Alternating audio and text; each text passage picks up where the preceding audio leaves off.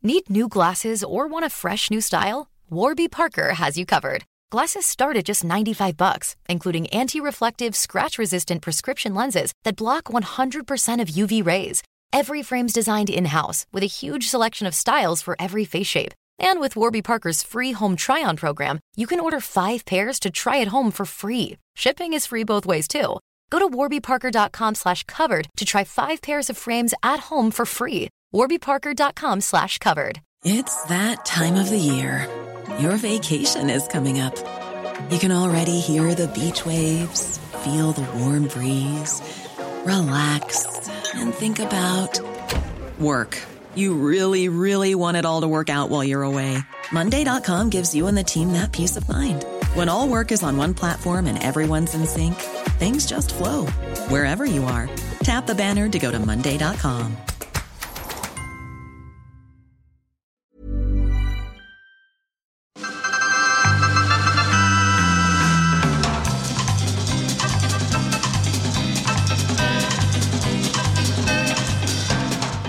Hej och välkomna till Vetenskapspodden Forskaren och jag. Jag är Magnus Erlandsson och forskaren denna gång professor Ludger Grote, överläkare på sömnmedicinsk avdelning på Sahlgrenska universitetssjukhuset i Göteborg. Trots att alla vet att god sömn är en förutsättning för en god dag, sover vi i snitt 1 timme mindre per natt än för 20 år sedan. Hur kommer det sig? Sömnens betydelse för hälsan är minst sagt på tapeten. Man kan få sömntips i vart och annat magasin. Det snackas powernaps och kändissömnforskare blir inbjudna till populära pratprogram i tv. Men vad som sällan tas upp är vad som verkligen händer i hjärnan när man sover på cellulär nivå. För några år sedan upptäckte forskare att det är hjärnans gliaceller som tar det betydelsefulla nattskiftet. Ludger Grote han liknar gliacellerna vid hjärnans tvätt- och cateringservice. Det och väldigt mycket annat om sömn ska vi prata om i detta avsnitt. Trevlig lyssning!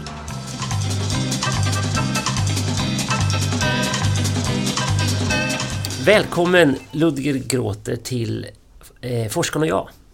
Ja, tack så mycket. Trevligt att vara här och träffa dig. Ja, du är ju överläkare på sömnmedicinsk avdelning här på Sahlgrenska universitetssjukhuset. För det är här vi är. Jag besöker dig idag. På sömnlabb. På sömnlabb, ja. Så här kan jag, om jag vill sova över och bli utsatt eller bli behandlad om jag hade haft problem, eller hur? Ja, precis. Alltså här, vi har medicinsk inrättning, det vill säga en sömnmedicinsk avdelning kallar vi oss. Och vi har patienter som sover över. Det är 6 patienter som kan sova över här och det är personalen på natten som så att säga förbereder mätning och under natten ser de till att alla signaler kommer in på ett rätt sätt. Ja. Och sen när man har också behandlingsstart så ser nattpersonalen till att behandlingen fungerar så bra som möjligt. Eller om patienten vaknar mitt på natten och behöver hjälp så får de det. Och sen på morgon efter en nattmätning och nattundersökning så träffar man doktorn. Och doktorn analyserar ju nattens signaler, och det vill säga sömnkvalitet och andningskurvorna, syresättning och behandlingsframgången. Just det, och vilken behandling, vad handlar det om för sjukdomar framför allt? Ja, alltså vi är en sömnmedicinsk avdelning på en lungklinik. Och då är vår huvudfokus såklart på nattliga andningsstörningar. Det är snarkningar eller framförallt farligt snarkning i form av obstruktiv sömnapné. Det är väldigt vanligt, ja. Sömnapné. Det kan vara ännu mer dramatiska så kallade underventileringssyndrom där verkligen andningen blir väldigt, väldigt dåligt så att koldioxid stiger och hjärtverksamhet blir väldigt negativt påverkad. Det är sådana andningsstörningar som vi ser alltså det är den största delen av våra patienter, även under natten. Men sen ibland har vi omfattande sömnkartläggningar där man vill utesluta eller bevisa narkolepsisjukdomen till exempel, eller nattlig sömngång där man är uppkopplad med videometri, när människor har sömngång, sömnskrik, våldsamma handlingar under sömnen, så vi vill ju gärna veta om det finns en relation till själva sömnstadiet eller om det är möjligtvis en form av en speciell nattlig epilepsi. Ja, sådana frågeställningar. Det kan vara mycket. Du, mycket av det här som du har tangerade nu här tänkte jag vi skulle prata mer om, går lite mer på djupet senare här. Inledningsvis, jag läste i en artikel om sömn i ett så här lite hippt magasin för inte så länge sedan. Där var rubriken "Sömn är det nya svarta". Och med det menar man med det nya svarta att det är liksom det nya coola, det nya inne. Lite som tid har också varit en sån grej, att man ska ha mycket tid och så. Det är också lite coolt. Men då tänker jag att det är, om det nu är så, det kan man ju diskutera. Men ändå är det så, och det här får du säga emot mig om det är fel, men jag läste att vi sover ungefär en timme mindre per natt idag än vi gjorde för 20 år sedan. Stämmer det? Och vad är det som gör att vi sover i sådana fall mindre idag än förut? Ja, vad du nämner det är ju flera aspekter. Det ena är att kunskapen om själva sömn och sömnens betydelse har ju ökat de senaste 15-20 år enormt i samband med att neurovetenskapen har kartlagt sömnens funktion och betydelse mycket, mycket mer. Och sen har man gjort stora epidemiologiska undersökningar som visar att bra sömn leder till, så att säga, hälsosamt och längre liv. Bättre. Ja. Men det hade man inte fattat för typ 40-50 år sedan, eller? Det fanns inte... Ja, alltså sömnen kanske såg man mer som en passiv process som man bara kommer att få igenom. Att det har så mycket att det är en aktiv process som är viktig för alla våra funktioner. Det visste man inte på det sättet. Sen var det ju så, kanske på 80-talet fanns en rörelse som delvis kanske var i början av när hela världen blev mer och mer ett nätverk, när internetet byggdes upp, att många Wall Street så att säga, människor, de vill gärna helt slippa sömnen överhuvudtaget för att kunna göra aktieaffärer dygnet runt, från Asienbörsen till USA-börsen till Europabörsen. Det var därför det gick åt helvete kanske, för de aldrig sov. Ja, precis, det upptäckte de också, att det inte funkade. Det var liksom orsaken till kraschen sen. Ja, så kan man ju inte säga, men det fanns en rörelse att man vill ha så lite sömn som möjligt. Och hur kan man så att säga minimera sin sömn för att utöka sin vakenhet. Och i samband också med teknikens utveckling, både man säger Edison uppfann ljuset så att man kan ha ljus och kan göra någonting under mörka timmar. Men sen är också att vi har i dagsläget full tillgång till enormt mycket information och underhållning dygnet runt med vår ny teknologi.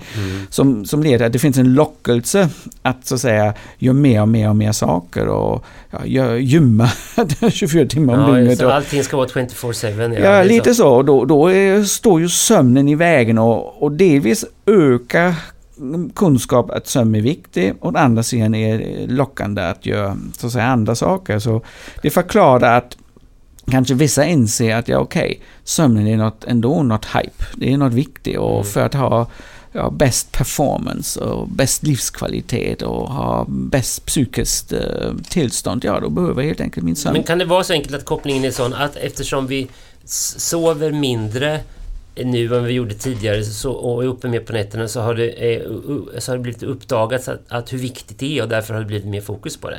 Ja, det kan ju visst vara så, plus att man säger nu vet vi riktigt vad som händer under sömnen. Alltså det upptäcks ju hundratals forskningsresultat som kommer ut och att verkligen sömnen är någon form av catering service för hjärnan som leder till att vi är så att säga fulladdat för 16 timmars vakenhet. Och då behöver vi ungefär 7 timmars sömn, 7-8, för att den här catering ska vara fantastiskt. Om du ska försöka förklara det här lite mer expertaktigt, vad det gör med oss det här med när vi inte får tillräckligt sömn. För det generella svaret är ju bara, men hjärnan behöver vila. Ja. Men om vi går lite längre, om vi går med, vad är det som händer med hjärnan när den inte får tillräckligt med sömn? Ja, det finns ju 2 nivåer man kan förklara det. Det ena är ju att man undanhåller sömn. Det är ett klassiskt sömnexperiment, sömndeprivation, sömnbristexperimentet. Att samma försöksperson får vara i sängen 8 timmar eller 4 timmar eller ingen alls. Och så gör man vissa tester. Till exempel man gör minnestester. Siffror, ord, bilder som man applicerar klockan 20. Och sen får försökspersonen antingen sova 8 timmar eller ingen alls. Och sen klockan 7 på morgonen frågar man hur många ord minns du, eller hur många siffror kommer du ihåg, eller vilka bilder minns du. Ja, och den som har sovit halva natten, eller ännu värre, den som inte sover alls, den kommer ungefär 40-60% mindre ihåg. Ja, okay. Och vad de kommer ihåg är också med negativa ord. Det är med arga människobilder. Det är med negativa impressioner. Så man vaknar på fel sida, som man säger. Ja, precis. Men samtidigt har jag hört att man ska inte bli orolig för att man sover dåligt en natt, för då återhämtar man att man inte ska ligga och stressa upp sig. Får jag bara utveckla dessa 2 nivåer lite grann. Alltså det klassiska sömnexperimentet visar att en bra sömn jämfört med en halvnattsömn ger dig 40-50% mer akut minne, korttidsminne. Sen även visar det sig ett halvt år senare, även långtidsminne i denna dimensionen, jag så säga, påverkat av sömnmängden och kvaliteten. Sen det nästa är hur det med hur trevlig man är. Alltså hur social interaktivt, det kan man också göra experimentellt. Och då ser man, efter sömnbrist, då har vi lite mer kort stubin, vi är lite mer alltså på hugget, istället för att vara konfliktlösande, är vi kanske mer konfliktsökande. Sen vad gäller kreativitet i svåra uppgifter, det finns alltså finurliga smartness-tests. Hur kan man lösa en sak?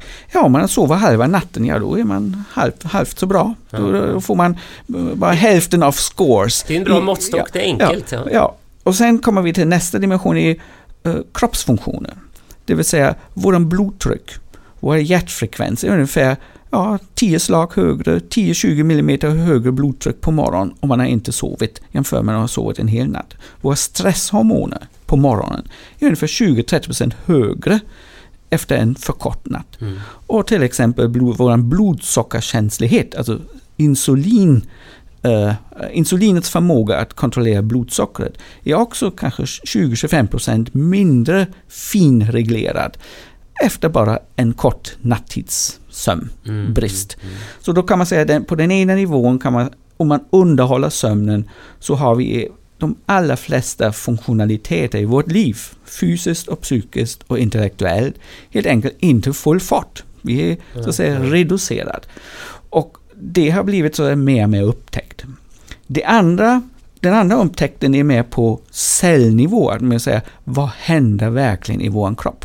Och det är ju så att inte en blodcell eller en levercell eller en hjärtcell eller nervceller, att de provar sova och sluta vara aktiva. Nej, de håller igång. Nej, det skulle gå helskotta då. Det vill säga, sömnen, att det är samma struktur men en annat funktionstillstånd. Och det är vad som är kanske mest häpnadsväckande och otroligt intressant är, när jag gick anatomikurs och lärde mig hjärnan på 80-talet, då lärde mig det finns i hjärnan så kallade nervcellerna, men också så kallade gliaceller. Det finns de som är runt nervcellerna. Och jag lärde mig, de finns bara där som en byggnadsställning. De ska hålla upp strukturen, men de har knappast någon funktion. Men nu vet vi att under själva sömnen är de jätteaktiva. Det vill säga, de har en försörjningsuppgift. Man kan nästan säga det är som portar till hjärntvätt. och allt, alltså så här, försörjande blodsockertransporten, alltså alla. Så de jobbar skift lite så här? Ja, precis. Att de är väldigt viktiga och de är jätteaktiva, och de tillför energi till nervcellerna och transporterar bort avfalls- eller slaggprodukter som man har under sina 16-17 timmars vakenhet per dygn, så har man så att säga ackumulerat det i nervcellerna, och sen behöver man men är de särskilt aktiva just under sömnen då? Ja, specifikt under djupsömnen. Ja. Då flushar de så att säga järnvätskan som är näringsrik genom nervcellerna, och det är alltså öppna porterna. Ja, kan man säga. Nattpasset ungefär nattpasset. Och jag säger, en sömn är lite som en tvättprogram. Du måste ha en viss längd, och sen måste du ha en viss följd och steg av en tvätt. Du börjar inte med torktumling. Nej. Och det är samma med själva sömnen. Du har vissa lättsömnstadier och djupsömnstadier. Och djupsömnens betydelse som är första natthalvan är ju verkligen mycket av denna, så att säga, tillföra ny energi. Och det är en av de upptäckterna som jag i alla fall anser är väldigt intressant och som visar att det är en aktiv process. När kom den vetskapen? Ja, det är ungefär 2-3 år. Det var också så nyligen alltså. Ja, det heter G-lymfatiska, alltså glymfatiska systemet och dess betydelse under sömn. Och det var också danska forskare från Köpenhamn som var mycket involverade. Och det är oftast djurexperimentella data som man sen försöker överföra till humanexperimentella data. Och då, det ger oss plötsligt mer och mer förståelse varför sömnen även på cellulär nivå, på funktionell nivå är så betydelsefull. Och sen har man ju fantastiska nya experimentella tekniker för att verkligen kartlägga olika cellers betydelse i de olika sömnstadier. Och det är ett pussel. Jag är en lungläkare med ett stort intresse för sömn, men ibland snurrar det ju på kongresserna lite i hjärnan hos mig att jag ska förstå alla dessa processer.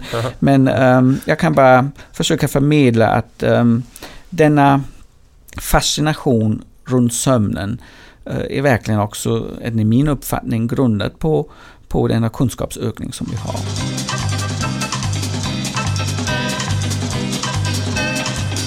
Det här nämnde vissa som undanhåller sig från sömn, för de lever ett sånt liv. Men jag tänker att det är många också som inte gör det aktivt, men som ändå har svårt att sova, som vill sova, som gör allt vad de kan för att sova. Men någonstans så, den här får du korrigera, men att det skulle vara 25% av svenskarna som upplever att de har sömnproblem, läste jag någonstans. Jag vet inte om du kan det säga.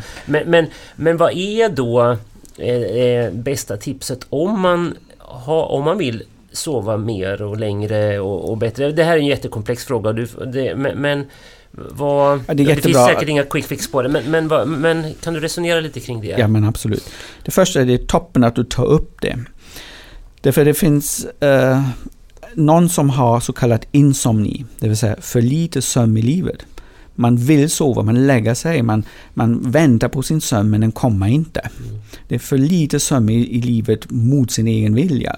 När de hör dessa informationer, oj, jag sover för lite och då dör man, de blir ännu mer rädd. Men det gäller inte för dem.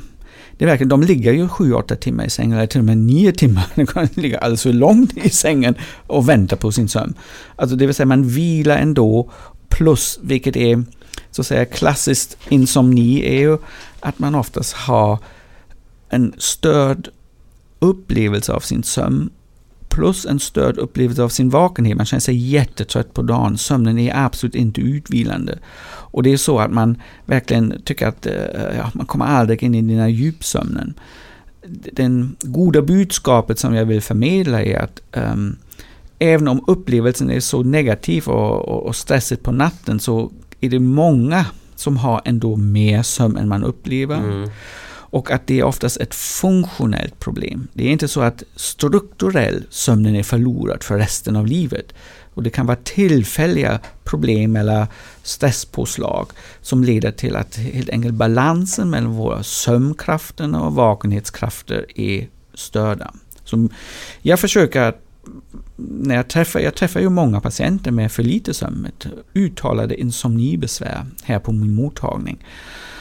Och då pratar jag väldigt mycket om balansen mellan vakenhetskrafter och sömnkrafter. Och hos den friska, normal sovande människor, då har vi kanske en balans av 16-17 timmars ostörd vakenhet.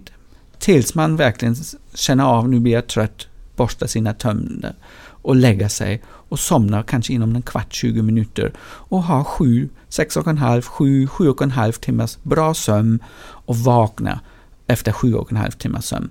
Det är så att säga en normal situation, så är man därefter rätt så pigg och vaken för nästan 16 timmar. Vid insomnia, då är det så att antingen är vakenhetskrafter för mycket. Man kan vara som personlighet väldigt stressad, eller man vill göra det ena och det andra och det tredje och det femte och det sjunde och allt gör man super bra. Så man verkligen tar med sig en ganska hög aktivitetsnivå Och sen när man sen ska sova och så vill man ju också ännu sova väldigt optimalt. Och då aktiverar man dessa vakenhetskrafter starkare och sömnkraften kan inte riktigt ta över. Så har man obalans i det. Och vi alla människor har vissa sådana nätter. Men ska man försöka, om man har sådana nätter och blir stressig av det och så vaknar man och så tänker man, jag har inte sovit någonting och jag har så viktiga grejer då. Kan man eller ska man försöka kompensera det på dagtid med en sån här mikrosömn eller bara sätta så vidare? Kan man det eller är det rekommenderbart? Eller? Ja, alltså om man har så kort, alltså under en period en kort nattsömn och helt enkelt bara 4 timmar sömn och sen är man jättesömnig så är på dagtid kanske 2 eller 3 så är det en fantastisk idé att göra en liten tupplur. En kvart, 20 minuter upp till en halvtimme, inte mer längre. Ja, för då går man över en slags djupsömn. Ja, då går du in i drömsömnen. Och då får du en intern narkosklubba lite grann. Ja. Så efter en drömsömnsperiod att vakna då på helgen när man har en liten lång tupplur och då vaknar man efter en dryg timme och så är man helt i bollen då. Ja, precis. Men kort, alltså upp till max en halvtimme eller till och med 10 minuter, kvart kan vara otroligt utvilande. Och det gäller för den som är egentligen en normal sovare och har bara sovit för lite, så är det en jättebra strategi.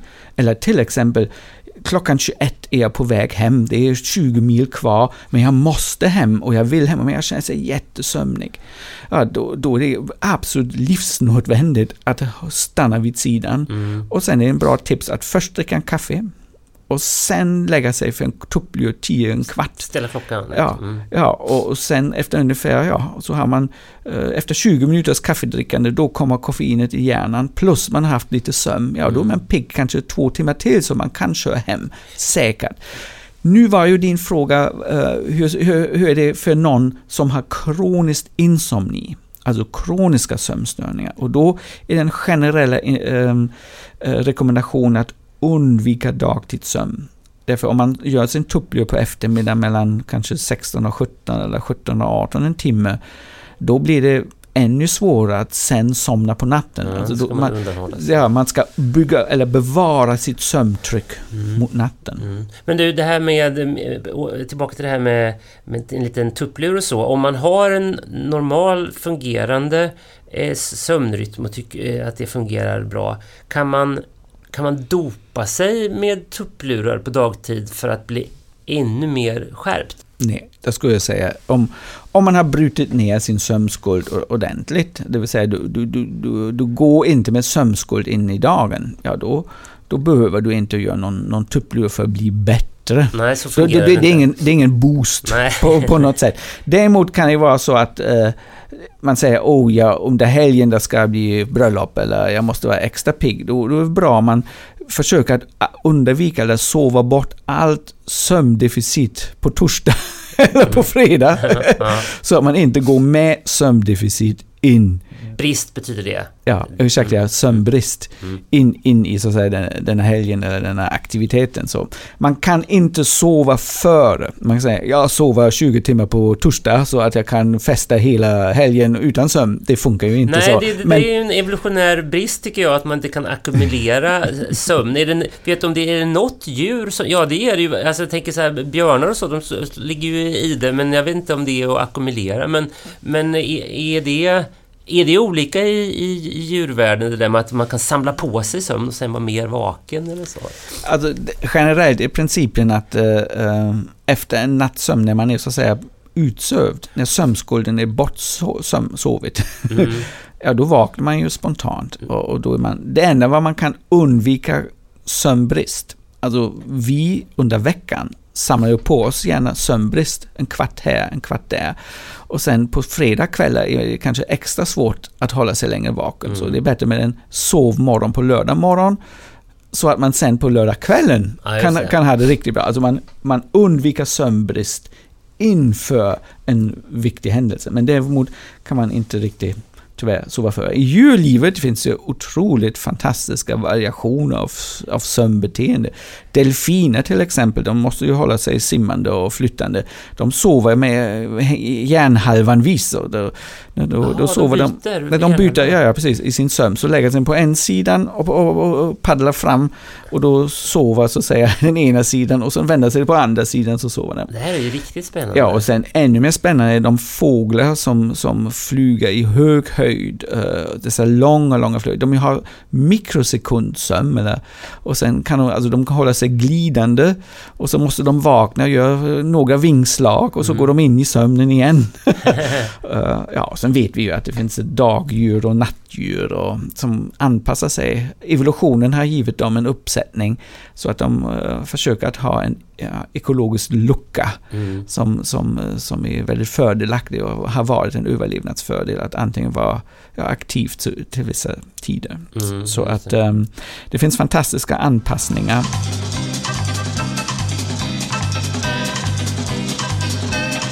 Du och jag träffades ju på Vetenskapsfestivalen och pratade i Nordstan. Men då var det lite mankemang med tekniken.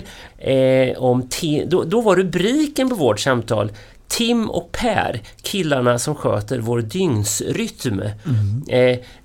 Och det här är då relaterat då till ett Nobelpris i medicin 2017 som handlar om vilka mekanismer som styr vår inre klocka. Evolutionen fick anpassa sig till jordens rotation. Det var en biologisk betingelse att jorden roterar, och i samband med det har man ju helt väsensskilda förutsättningar. Det är dag och natt. Det är varmare och kallare och mer ljus och mindre ljus. Så evolutionen fick ju utveckla någon styrmekanismer hur man nu så att säga vill förhålla sig till denna jordens rotation. Och det gjorde man väldigt, väldigt tidigt. Och då finns det så att säga en biologisk klocka som liknar ju de allra flesta livsformer som finns på jorden på cellulär nivå, som styr aktivitetsperioder och mer passiva och det är så att säga som vaken och sömn. Och vi som människor har ju ett dygnsrytmens reglerande system som får sin input huvudsakligen genom ljusreceptorer från ögonen till själva dygnsklockan som ligger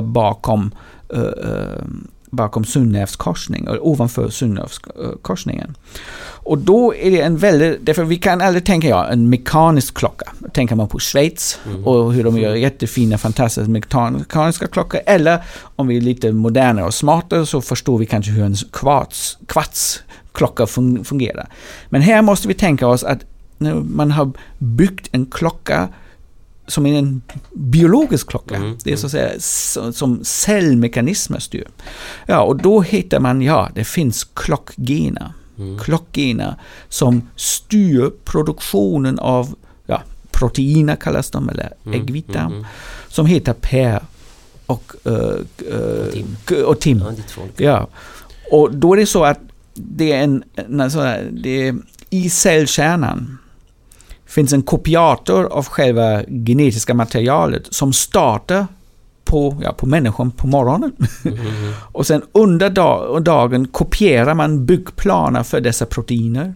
Och när dessa proteiner byggs i själva cellplasman så blir de mer och mer och diffunderar tillbaka till själva cellkärnan och stoppar kopiatorn. Det vill säga, när man har producerat sin produkt tillräckligt mycket, då stoppar man då blir produktionen stoppad av själva produkten. Och då slutar plötsligt hela produktionen, och tills det plötsligt finns inga proteiner kvar, då plötsligt vaknar kopiatorn upp igen och säger, jag är inte längre blockerad, nu kopierar jag igen byggplanen som skickas ut till så att säga proteinbyggarna i själva cellkroppen. Men sker den produktionen oberoende av ljus? Nej, alltså ljuset är ju en mekanism som verkligen kan klocka detta till 24:00 timmar. Hela denna produktionscykeln och att den hämmar sin egen produktion, det tar ungefär 24 timmar och en kvart eller 24 timmar och 20 minuter. Men med en exakt timer som till exempel ljus, men även väckarklockor, kan vi tajma våran dygnsrytm till exakt 24:00 timmar. Och det finns så kallade variationer av de klockgenerna. Ungefär som det finns, kanske alla påminner lite de Mendelssohn ärftregler, det var olika ärtor och färger eller olika ögonfärger. Det finns olika uppsättningar av själva klockgenerna. Och om man har den ena typen renodlad så är man en morgontyp, som 25% av befolkning. Lägger sig ganska tidigt, kanske vid 9:30, somnar snabbt och sen går man upp kanske vid 4-5 tiden, så man är verkligen en morgontyp. Och den andra uppsättning som också 25% av befolkningen har renodlad, då är man en nattuggla. Man är full aktiv klockan 22, klockan 23, då vill man gärna prata och läsa och skriva och göra alla möjliga grejer. Som är jag. Ja, precis. Och då blir man plötsligt först trött, kanske 24, klockan 12:30, då vill man borsta tänderna där. Men man vill inte gå upp klockan 4 och 5 som morgontypen är. Nej, man vill gärna sova till 8-9. Men det är så en genetisk uppsättning som styr detta, och det har man i sig. Och sen 50% av befolkningen har så att säga en blandad typ av dessa uppsättning av dygnsklockan. Ja, då kanske man blir trött vid 11 och går upp vid 6:30.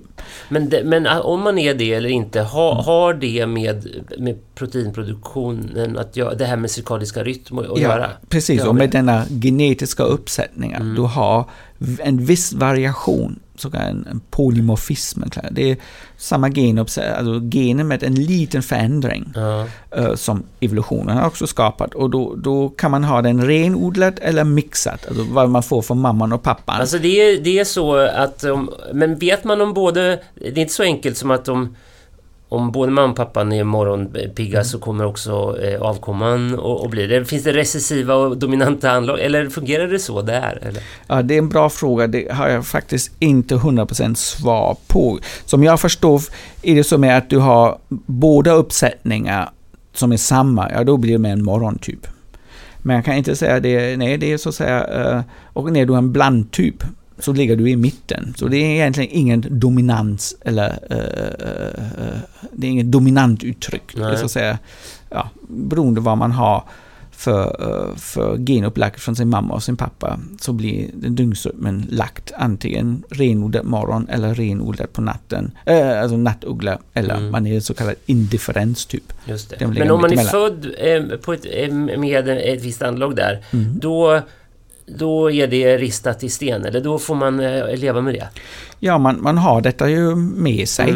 Sen är så man är inte slavisk bunden till det. Alltså även en morgontyp kan ju också fästa till klockan 3 på natten.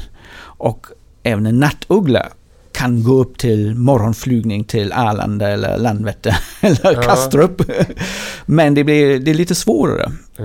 Och så är det egentligen. Och vi träffar ju patienten som har ytterligare funktionsvariationer av det, på det sättet att de har en sen förskjutning, alltså inte bara man är en supernattuggla. Man kan inte somna förrän klockan 5 eller 6 på morgonen. Men är det lättare att få en sån förskjutning om man från början är nattmänniska? Det kanske kan man anse. Och oftast blir de också födda så. En renodlad dygnsrytmens de har detta problem egentligen från livets start. Och det blir oftast riktigt problematiskt i 15-16 års ålder, när man är i gymnasietiden, och så när föräldrarna inte längre orkar att tjata hela tiden och att få upp ungarna, då försovas man sig. Man kan lägga sig klockan 24:00, men man glor 5 timmar i taket. Det är ungefär som jag skulle lägga mig klockan 18 och somna för att gå upp klockan 2 på natten. Och det gör man ju inte. Det går inte. Man kan inte käka sömntabletter klockan 18 för att sen då gör man det värsta man kan göra som tonåring enligt föräldrar. Man vänder på dygnet. Det är en dödssynd, så kallat vända på dygnet. Need new glasses or want a fresh new style? Warby Parker has you covered. Glasses start at just $95, including anti-reflective, scratch-resistant prescription lenses that block 100% of UV rays. Every frame's designed in-house with a huge selection of styles for every face shape. And with Warby Parker's free home try-on program, you can order 5 pairs to try at home for free. Shipping is free both ways too. Go to warbyparker.com/covered to try 5 pairs of frames at home for free. warbyparker.com/covered. Millions of people have lost weight with personalized plans from Noom. Like Evan, who can't stand salads and still lost 50 pounds. Salads generally for most people are the easy button, right? For me, that wasn't an option. I never really was a salad guy. That's just not who I am. But Noom worked for me. Get your personalized plan today at Noom.com. Real Noom user compensated to provide their story. In 4 weeks, the typical Noom user can expect to lose 1 to 2 pounds per week. Individual results may vary. Hey, it's Paige DeSorbo from Giggly Squad. High quality fashion without the price tag. Say hello to Quince. I'm snagging high-end essentials like cozy cashmere sweaters, sleek leather jackets, fine jewelry, and so much more. With Quince being 50 to 80% less than similar brands.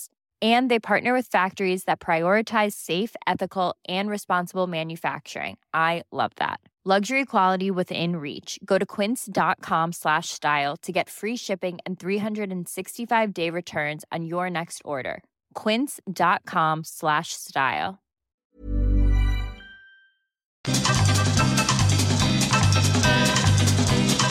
Men det är en annan grej som är kopplad till det här med ungdomar. För när jag stod här ute i hallen och läste på era resultat och så var det för sömnsvårigheter som ni behandlar, så var en av dem var sömngång, alltså på natten. Är det parasomnia det heter? Det är parasomnia, ja. Parasomnia.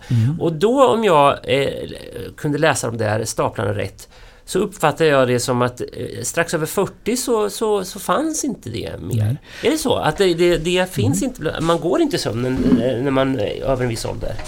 Ja, det finns en tydligt åldersberoende effekt. 40% av alla barn har någon form av sömngångsfenomen. Det vill säga sömnprat, sömnskrik, aktiv sömngående. Och de flesta föräldrar blir väldigt oroliga när småbarnen, när de vid 5, 6, 8 års ålder börjar skrika. Alltså, då tror de, oj, nu är de jätteolyckliga, eller jättekonflikter, eller det är jättehemskt. Men det är en väldigt vanligt förekommande fenomen. Och med hjärnans tillväxt och tiden lär sig hjärnan att hålla helt ihop mellan sömn och vakenhet. Alltså parasomni-fenomen betyder att del av hjärnan är i vakenhet och del av hjärnan är i sömn. Och egentligen ska det vara så att hela hjärnan är antingen i vaken eller i sömn, rent funktionellt. Om man tänker så här, sömnprat, då är det så att man har haft en väckreaktion från sömnen in i vakenhet. Men då är det vissa delar som bibehåller sömnen, med det motoriska språkcentren stannar i vakenhet. Då babblar man ut vad man drömmer. Ja. Sen finns det vissa som, det är det mer komplext, då är alltså del av frontala hjärnan där idéerna uppstår, där man utvecklar sina program. De är fullt i sömn. Däremot här på sidan, runt öronen och uppåt, där har vi våra motoriska centra. De är helt vakna. Och då kan det plötsligt, när man går upp och går runt och möblerar om sitt hem, lagar 3-rätters middagar, kastar tv på golvet. Jag har ju patienter som... 3-rätters måltider. Ja. Har ni haft något sånt? Ja. Jag har ju patienter som vaknar klockan 2 på natten 3 mil från sitt hem bakom ratten. De har klätt på sig, tagit nyckeln, startat bilen och kör helt vilt. Alltså inte vilt, men de vaknar sen på riktigt och säger... Det låter ju väldigt farligt. Ja, det finns farligt sömn. Alltså, våran avdelning träffar människor där sömngång går överstyr. Det vill säga det är för frekvent, det är för högljudet skrik att hela hyreshuset vaknar. Man lämnar sin lägenhet, man står på gatan, man hoppar genom fönster, man skär sig, man slår sig och ännu värre, man skadar sin sängpartner. Alltså drömmens innehåll är väldigt ofta väldigt typiskt också. Man försvarar sig eller framförallt sina anhöriga mot en inträktare. Och så är det plötsligt som mannen som strupar sin fru eller sin flickvän. För att man försvarar egentligen. Det blir i drömmens värld. Tvärtom. Ja, och då blir det... Ja. Sen finns ju det är våldshandlingar och sen man skadar sig själv. Det finns ju sexuella handlingar som är otroligt problematiska. De kan bli väldigt problematiska och hamna ibland i rättssalen. Så det är den problem av patienter som vi ser. Och då är din observation, alltså vi gjorde ju en sammanställning av några patienter och vi var intresserade, vad gör vår insats? Hjälper vi dem även på lång sikt? Och då kan vi säga att denna patientgruppen med allvarligt farligt sömn kan vi behandla jättefint. De flesta av dem är väldigt nöjda. Ja, alltså först måste vi kartlägga, är det ett problem av första natthalvan? Då det är en så att säga uppvakningsstörning ur djupsömnen, vilket är det absolut vanligaste, och det är unga människor. Första natthalvans problem, klassiskt alltså unga människor som kanske har gått som barn vanligtvis. Det finns ärftlighet, alltså i släkten, pappa, mamma eller syskonen är också sömngångare eller sömnpratare.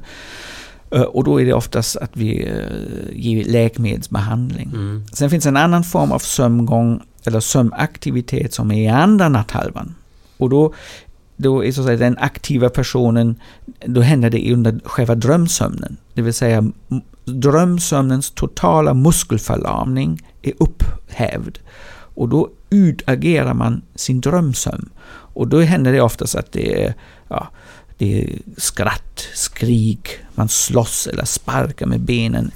Men man lämnar egentligen inte sängen. Nej. Ibland är det så våldsamma sparkar, man ramlar ur sängen, men man är ingen klassisk sömngångare. Då skadar man inte någon annan, men är det den typen av försämrar det sömnkvaliteten? Ja, det är också otroligt, för mig också en gåta. De med klassisk sömngång i första natthalvan, alltså djupsömnsrelaterad, ibland de gör en händelse som är kanske 5 minuter eller 10 minuter, max en kvart håller man på med något. Och då tänker man okej, då borde man ändå, när man sover 7 timmar och istället för 7 och en kvart, då borde man vara pigg ändå. Men otroligt många sömngångare säger nej, man är helt enkelt, hela sömnupplevelsen och framförallt pigghetsupplevelsen på morgonen är kraftigt nedsatt. Det är inte så att man somnar hela tiden, men man är alltså mentalt mycket trött. Det vill säga någonting i själva sömnprogrammet blir negativt påverkad av denna. Är det för båda de här typerna? Nej, den är första natthalvan. Den i andra natthalvan är oftast äldre patienter, och då måste man efterfråga om det finns någon koppling till andra samsjukligheter. Det är till exempel väldigt ofta kopplat till Parkinsons sjukdom. Kan också vara kopplat till demenssjukdomar. Men som sagt, och det kan finnas också hos helt friska. Men det kräver att då trappar vi upp vår undersökning och verkligen vill säkerställa att det är relaterat till drömsömnen. Så då sover man över hos oss på Sömnlab med videoövervakning. Och då är vi väldigt noga i analysen. Och sen en viktig differentialdiagnos för alla dessa sömnrelaterade aktiviteter är sällsynta former av nattlig epilepsi. Och då måste vi så att säga fråga oss fram och sen samarbeta med neurologerna såklart. Därför de är ju epilepsiexperter. Men det är för mig personligen ett jätteintressant område, och det är så roligt att vi kan hjälpa dem som är så att säga utsatta för farligt sömngång. Ja, både själva sömngångaren men även familjen, anhöriga, och skapa bättre sömn, bättre liv och absolut mindre risk. Ja, men rent definitionsmässigt så kallar man även de som i den andra fasen ligger kvar i sängen och skriker och pratar för somngångare eller parasomnier? Parasomni.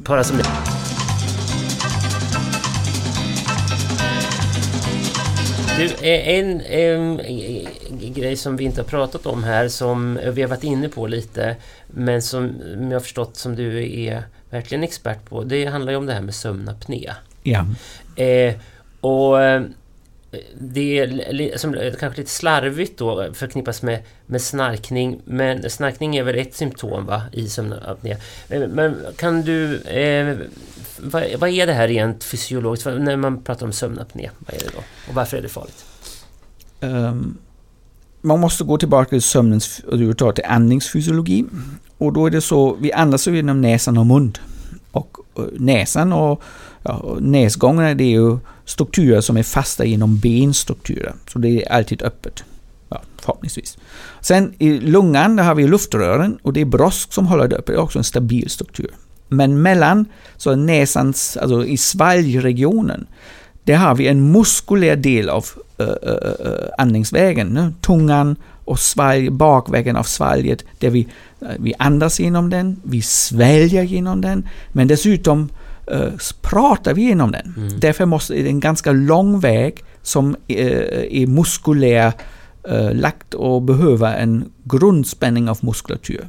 Det upprätthållas under vakenhet när vi har en grundspänning i all vår muskulatur. Det är ingen som har sömnapné under vakentid eller snarka när man är vaken. Det är en sömninducerad process, det vill säga sömnen leder till muskelavslappning i hela kroppen. Också relaterat till djupsömnen eller framförallt drömsömnen där vi har den maximala muskelavslappning. Och då blir det så att denna muskulära del i andningsvägen blir plötsligt lite riskutsatt. Den kan ju slappna av och framförallt ner på rygg, om man har en stor tunga eller om man har lite övervikt och fett även i svalget och i tungan, då blir det plötsligt mer och mer trångt, eller man har stora mandlar. Barn kan ha ofta stora sådana mandlar, sådana tjocka mandlar, och då är det en väldigt trångt andningsväg och då kommer sömnen och plötsligt blir det snark. Så om man är överviktig så är man också överviktig i svalget, eller? Ja. Så är det? Ja, precis. Men det ser man så som del av fettet som också läggs där runt halsen. Så sömnapné är ju sömnen inducerar skapar ett problem i svalget, och svalgproblemet måste lösas i samband med att sömnen avbrytas. Jag brukar säga till mina patienter, du lägger dig tyvärr inte i sängen och sover på natten. Nej, du packar väskan och går till nästa simhall. Så fort du somnar så går du blub under vatten. Ja, och sen ungefär som du såg på sommaren, man kanske kan simma där ner 20 sekunder, 30 sekunder och sen säger men nu måste jag upp. Och så säger kroppen även i din sömn, lämna sömnen, andas igen. Ja, och då går de upp och gör jättefyra djupa andetag med högljudd snarkning. Men sen säger okej, nu är det okej. Ja, då somnar man om igen och går blub under vatten. Så går man upp och ner, upp och ner, upp och ner. Det är en rolig liknelse. Ja, och patienten själv vet ju inte det. Om patienten själv skulle uppleva sina andningsuppehåll, det vill säga, ingen människa skulle tolerera att 4 timmar eller 6 timmar, då säger andas inte 30 sekunder, sen gör 4 andetag och sen igen andas inte 30 sekunder. Om patienten visste vad de hade, då hade vi 10 000 människor på akuten på Sahlgrenska på natten och säger doktorn, så vill jag inte ha det. Nej. Men sömnen mörklägger det och sömnen skapar problem. Ja, jag tänkte på det här med, tillbaka till det här med korrelationen mellan övervikt och apné där. Kan man säga att man kan motionera bort sömnapné då? Japp, ja. Alltså, är det en medicin som ni, eller ett recept som ni ofta Alltså det är vedertagen att vid övervikt har man ju oftast multipla problem. Man har ökad risk för högt blodtryck, ökad risk för sin diabetes, ökad risk för knäartros, höftartros, ryggbesvär. Så det är väl känt alla dessa problem och sömnapné. Och dessa problem med viktreduktion kan man minska problematiken eller oftast bli bättre. Ibland går problemet helt bort. Det gäller också för sömnapné.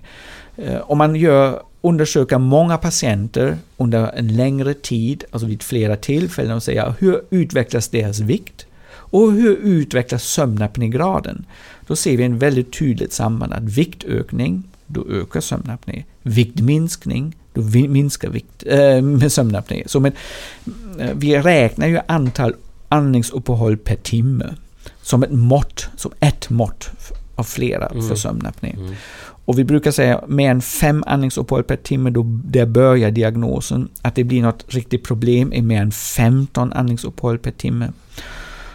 Och sen många av de patienter som vi ser här hos oss, de har ju 30, 50, 60, 100 andningsuppehåll per timme. Det vill säga 400-500 dykningar under en natt. Hur är de sen på dagtid? Är de vrak då, eller? Ja, nu tillbaka till vikten. Och då har vi ett mått när man säger 1 kilo viktreduktion. I snittvärde kan man räkna med att det reducerar 1-2 av sådana andningsuppehåll per timme. Jaha. Det vill säga om man har 30, kan banta 10, då kanske har man från 30 till 20, 15. Om man lyckas sen att gå ner 20 kilo, då kanske man blir nästan normalt. Men det stora problemet kvarstår, som i hela medicinska området, är hur får man människor att långsiktigt gå ner och behålla ner sin vikt. Så den systematiska viktnedgången är en fantastisk åtgärd för många hälsoproblem, men vi brottas med svårigheten att människan går ner i vikt. Och det finns ju specialmottagning för det. Det finns kirurgisk behandling och en så kallad fetmakirurgi, och det visar man att folk går ner 50 kilo och sömnapné smälter som glass i solen när det försvinner. Så det är en viktig behandlingsoption. Tyvärr är det inte det första vi kan rekommendera, därför då det är så få patienter som lyckas. Och därför har vi sådana andra behandlingar, en mask, den som blåser luft, så vi öppnar svalget med lufttryck. Och det är en helt ofarlig behandling och fantastisk funktionalitet. Det enda att patienten måste kunna vänja sig och sova med den. Ja, för den ska man ha, det är inte så en tillfällig behandling, utan den kan man fortsätta använda i sängen. Det är en rullstol för svalget. Okay. Det är stor klumpigt men extremt effektiv, och det är en långtidsbehandling. Man måste lära sig att sova med den. Och du var ju inne i din fråga, när man har haft 600 djupdykningar under natten, hur känner otroligt många, de kan inte sova sig pigg. De vaknar lite trött när de somnar. Och det är ju en väldigt tråkig känsla att du aldrig kan sova dig riktigt pigg. Den underbara känslan. Wow, jag sovit klart och nu är jag pigg och dan och alla, det ska vara roligt, eller jag vill göra det och det och det. Man känner sig trött och hängig. Och då gör ju behandlingen plötsligt att man blir plötsligt jättepigg igen. Wow, så ska det vara. Ungefär som man tvättar sina fönster på våren och säger, aha, så fint ljust. Det där ute. Men det är ungefär hur många procent vuxna svenskar har, skulle du säga, mellan tummen och pekfingret, har ett problem med sömnapné? Vet du det? Ja, alltså tillsammans med forskarna från Uppsala som gör väldigt mycket forskning, och det, så har vi också lite data här från Göteborg. Det finns en stor finansierad från Hjärt-lungfonden, en forskningsstudie som kartlägger riskfaktorer för hjärt-kärlsjuklighet, och där kunde vi göra sömnundersökningar. Så en estimering är att ungefär 10% av den medelålders kvinnliga befolkning och ungefär 20% av den medelålders manliga befolkning har mer än 15 andningsuppehåll per timme. Det vill säga, alltså det är enormt som betraktas som ett problem då. Ja, alltså man säger, där börjar det bli ett problem. Sen långt ifrån alla är så sömniga. Det är så den toppen of the iceberg är de som verkligen har svårt att köra bil och som är jättesömniga. Men, och det är klart, vi kan inte behandla det, för det är 600 000 människor. Ja, alltså, det finns en stor, 1,7 miljoner. Men det är en folksjukdom. Ja, absolut. Ja.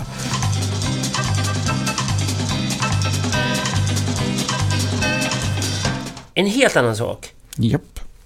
Sommar kontra vintertid.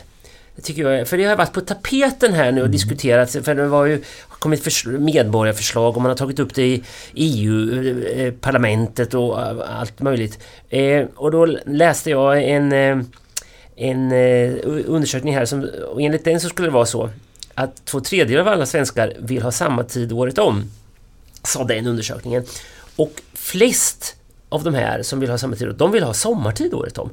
Men då läste jag följande, Arne Lovdén i DN, vet du vem det är? Jo, absolut. Det är en kollega till dig som forskar. En absolut kompetent kollega från Stockholm. För han, då, citat ur den här reportagen, så säger han så här: om man inför sommartid året runt får man visserligen de positiva effekterna på våren, men då har man inte förstått att det viktigaste av allt är morgonljuset under de mörka årstiderna, säger Arne Lovdén. Och enligt honom då så skulle det vara, det här var den sämsta varianten liksom, för att det är ljuset på vinterhalvåret vi behöver extra mycket här uppe. Stämmer det?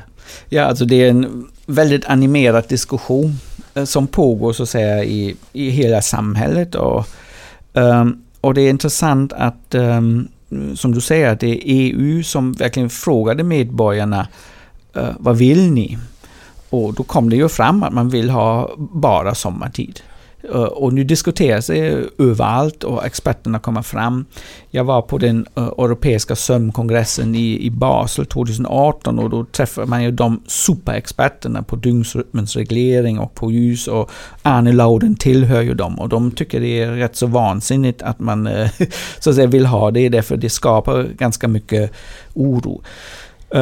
Svensk förening för sömnmedicin och sömnforskning blev tillfrågad av regering och också EU-parlamentarier och regering att vad ska man göra för hur ska man så att säga förhålla sig till det, och det är Göran Käcklund, också en kollega från Arne från Stockholms stressforskningsinstitutet, gjorde en väldigt djupgående analys.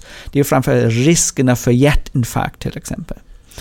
Och då är det så att vid omställning till kortare sovtider, det är så att säga, och det händer på hösten, förlorar vi en timme eller vi förlorar en timme. På sommaren så ställer man ju sommartid så ställer man ju fram klockan en timme. Ja. Och på vintertid så drar man ju tillbaka den en timme. Och när man drar fram timmen så man får en timme. Dra fram en timme. Nej, då förlorar man en timme. Precis. Ja, alltså det som händer är att det blir ljusare på kvällen i alla fall. Ja, precis. Och då betyder det att man får kortare sömn. Och på våren ser man en ökning av hjärtinfarkt till exempel. Och så att säga. Därför det är en stress att ha kortare sömn. Och så ser man helt enkelt att på akutmottagningar. Men sen på hösten, när man så får det tillbaka och sömnen blir längre, då sjunker hjärtfrekvensen igen och olycksfallsfrekvenser. Så det är lite, nettosumman är ingen stor skillnad. Vad det gäller, det var en stor argument att det är för riskabelt att hela tiden ha dessa omställningar. Alltså så det talar emot att... Nettoeffekten är så att säga för dödligheten hos hjärt-kärlsjukdom från de studierna man har idag talar för att det kanske inte är ett jätteargument att inte ställa om. Du ser frågan ut. Ja, alltså det är inte ett jätte att inte ställa om därför att eftersom det ändå kompenseras. Ja. Alltså det är inte en stor grej för det är inte en ökad risk. Därför när du nu har ökat förekomst av problem när du förkortar din sovtid. Men sen om du förlänger den så kompenseras så att säga. Ja, så det talar inte för att ha samma tid hela tiden? Nej. Ja, och man kan säga utifrån de data som finns idag så kan man inte dra riktigt bra slutsatser. Det saknas. Alltså, om man säger vi vill inte ha tidsomställningar för att förhindra hjärtsjukdomar eller att förhindra mer olyckor. Dessa siffror är inte riktigt vedertagna. Nej. Och sen är det många dygnsrytmens forskare som säger att hela tiden leva i sommartid är på vintern inte bra.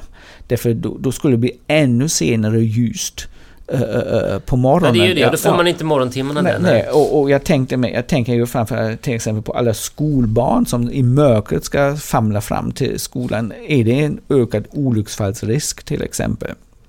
Om människor måste i mörkret ge sig till skolan eller till arbete istället.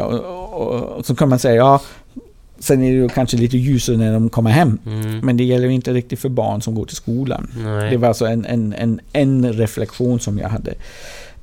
Summa summarum, det skriftliga utlåtande som sömnexperten och föreningen lämnade nu tillbaka säger ju att det finns egentligen inget fast underlag som man vetenskapligt kan fastställa att verkligen ta det beslutet och i så fall krävs det otroligt mycket förbättrade undersökningar att verkligen gå in i djupet. Ja, det verkar vettigt att avvakta lite då tills man har på fötterna ett sånt här beslut och inte jäkta iväg för det, om man läste tidningarna så verkar det som att de när som helst skulle ta beslut om det där, men det blir konstigt. Om man kritiskt granskar kunskapsläge så är det inte entydiga beslut.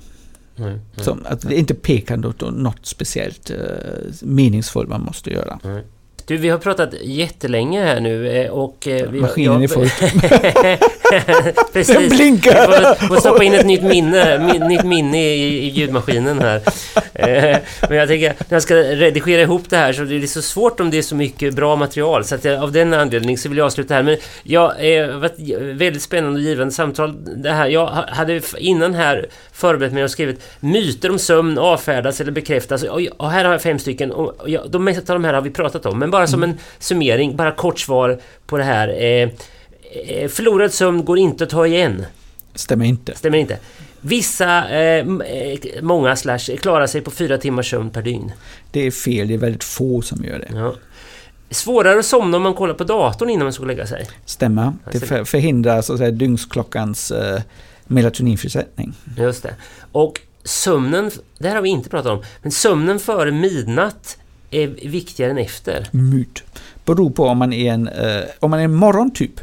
Då har man sina djupsömnsfaser finns i början av hela sömnprocessen. Så om man lägger sig klockan 21, då har man jättemycket djupsömn innan 12. Är man en nattuggla, då lägger man sig inte innan 12. Nej, precis. Så det är den kan vi avfärda då. Ja, sen 5, det här man blir piggare av en powernap mitt på dagen, det har vi snackat om, det blir man. Ja, definitivt. Ja, definitivt. Vad bra, det var bara dem och de flesta hade vi ju pratat om. Ja. Så det var ju bra. Tusen tack för att du vill medverka i Forskarna och jag. Ja, det var väldigt roligt att prata med dig. Ja, detsamma. Hej. Och hej då alla ni som lyssnat på Forskarna och jag. Jag heter Magnus Erlandsson och forskaren denna gång var professorn och sömnforskaren Ludger Grote. Till sist ett ord på vägen. Det finns en strof i Karin Boyes kända dikt I rörelse som går så här. På ställen där man sover blott en gång blir sömnen trygg och drömmen full av sång. Ja, känner ni igen er i det här? Det är säkert olika, men för mig stämmer det på pricken. Jag sover visserligen hyggligt på hemmaplan också, men lägg mig till exempel på en soffa hos en polare jag kinesar hos i Göteborg och jag kommer att sova som en kung och drömma som en fantasyförfattare. Min teori är att jag sover extra gott när jag är på resande fot, eftersom min hjärna då förstår att kroppen behöver vila inför nästa stora äventyr, att den förbereder kroppen inför morgondagens kraftsamling, även när det bara handlar om att inte missa spårvagnen in till centralen. För mig räcker det med att vara i rörelse. Hej då!